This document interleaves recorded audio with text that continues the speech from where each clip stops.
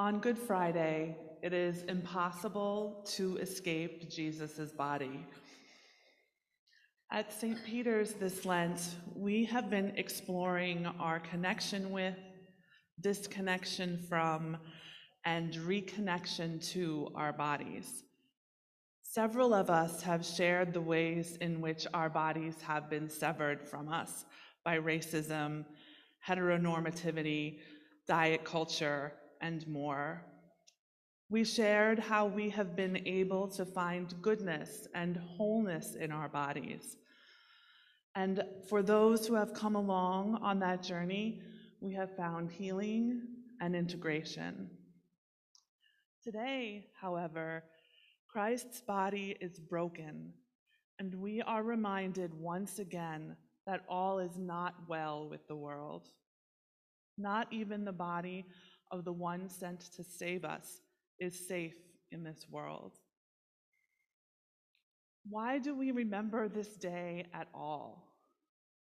It can be so painful to sit here, to watch Judas turn Jesus over to the Roman authorities, to hear about Peter, who was named by Jesus as the rock on which he would build the church, to denying he even knew Jesus 3 times, to recognize the utter confusion of the day, from the garden to the court of the high priest, to Pilate's headquarters, to the streets of Jerusalem, to Golgotha.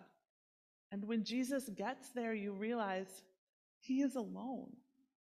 The one who was followed by his loyal disciples, who was greeted by crowds, who hung on his words and soaked up his miraculous power, was crucified alone. The only people left watching were the beloved disciple and 4 women: Jesus' mother, his aunt, Mary, the wife of Clopas, and Mary Magdalene. They watched him die, saw his side pierced by the Roman guard to make sure he was dead. It must have been brutal to watch. We heard tonight from Isaiah about the suffering servants. This passage has been interpreted by the church as prophesying the suffering, crucifixion, and the ultimate victory of Jesus. It is part of a series of servant songs in Isaiah and provides much of the language those of us who grew up in the church are used to hearing in association with Jesus' crucifixion. He was wounded for our transgressions. He was a lamb led to the slaughter. He shall bear their iniquities. He bore the sins of many. Isaiah forces us to continue to look at the broken body of Jesus and identify ourselves in relation to it. In verse 4, surely he has borne our infirmities and carried our diseases. This reminds us that Jesus, as the enfleshed Word of God, has personally experienced the difficulties that come with our human form. He knows loss, having mourned his friend Lazarus' death. He identifies with the marginalized, having engaged in an extensive dialogue with a Samaritan woman at a well. He knows hunger, having cursed a fig tree for not bearing fruit. He knows the limits of a human body. Verse 5 continues, he was wounded for our transgressions, and by his bruises we are healed. Jesus was a prophet in his time, the one who spoke truths about the commonwealth of God that the Roman Empire did not want to hear, that the ones who are blessed are the poor, the ones who mourn, the merciful, and the peacemaker. This is the transgressive world he was wounded and killed in the defense of. The idea that we are healed by the bruises of the suffering servant is a really hard one for me to dig into. I struggle with the idea that God sent his son to be beaten and bruised and killed because it was the only way to save us humans from our sinful selves. So as I ruminated on this particular phrase, I reflected on the abandonment of Jesus by all but a very few people, and not even the ones named as his closest disciples. I wondered, could part of the healing power of his bruises be in the realization by his community of disciples and friends that the total breaking through of God's kingdom could only be complete in a community dedicated to one another and to the truth that Jesus offers? That through his bruises, we see what the cost is to one man for speaking the truth about God's commonwealth. Could we do better as a community? The reading from Hebrews gives us a glimpse into how this story continues. We learn that Jesus has gone from being questioned by the high priest to being the high priest himself.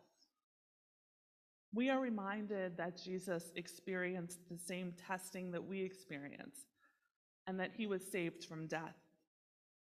Because of this, we can approach the throne of grace with boldness.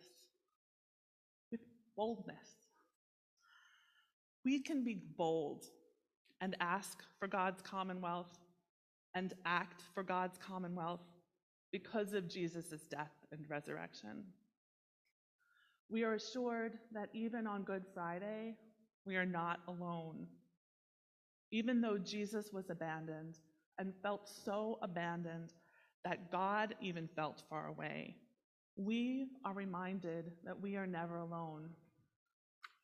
Even in times of doubt, confusion, pain, uncertainty, and loss of faith, we are not ever left without God or without Jesus. To know this, we need to listen to and for God. This is what Jesus does. In Hebrews 5:8, we read that Jesus learned obedience through what he suffered.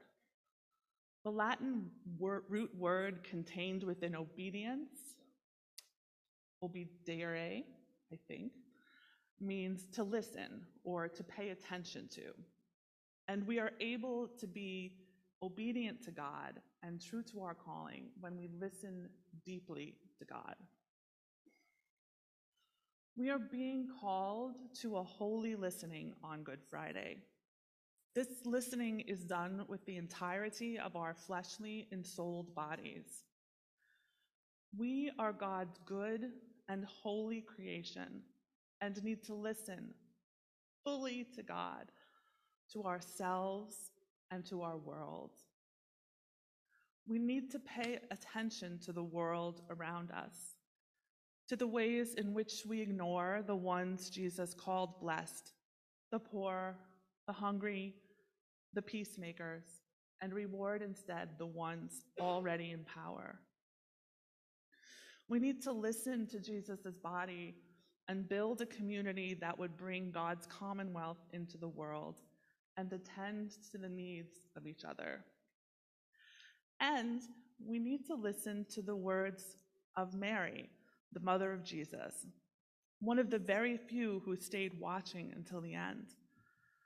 When she learned she would be the one to give birth to Jesus, the Son of God, she spoke into the world a vision of God's kingdom that scatters the proud, brings down the powerful, and fills the hungry with good things.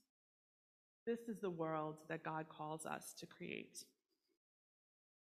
Today, as we face the body of Christ and see how it was bruised, battered, pierced, flogged, and killed because of the challenge his kingdom posed to the kingdom of his day and the kingdom of our day, let us ask these questions and carry them with us into Easter. How are our bodies bruised? By ourselves and by others? How do we bruise other bodies with words and actions? How can we do better as a body of Christ? Soon after we pray through Psalm 22, we will pray the Good Friday Solemn Collects. This series of prayers lifts up to God the concerns of the church for the world. While not concessional in nature, they remind us that we are responsible for ourselves, to each other, for our social order, and for our world. These are bold prayers. As we pray, I invite you to embody the reading from Hebrews and approach the throne of grace with boldness so that we may receive mercy and find grace to help in the time of need. God's commonwealth depends on it. Amen.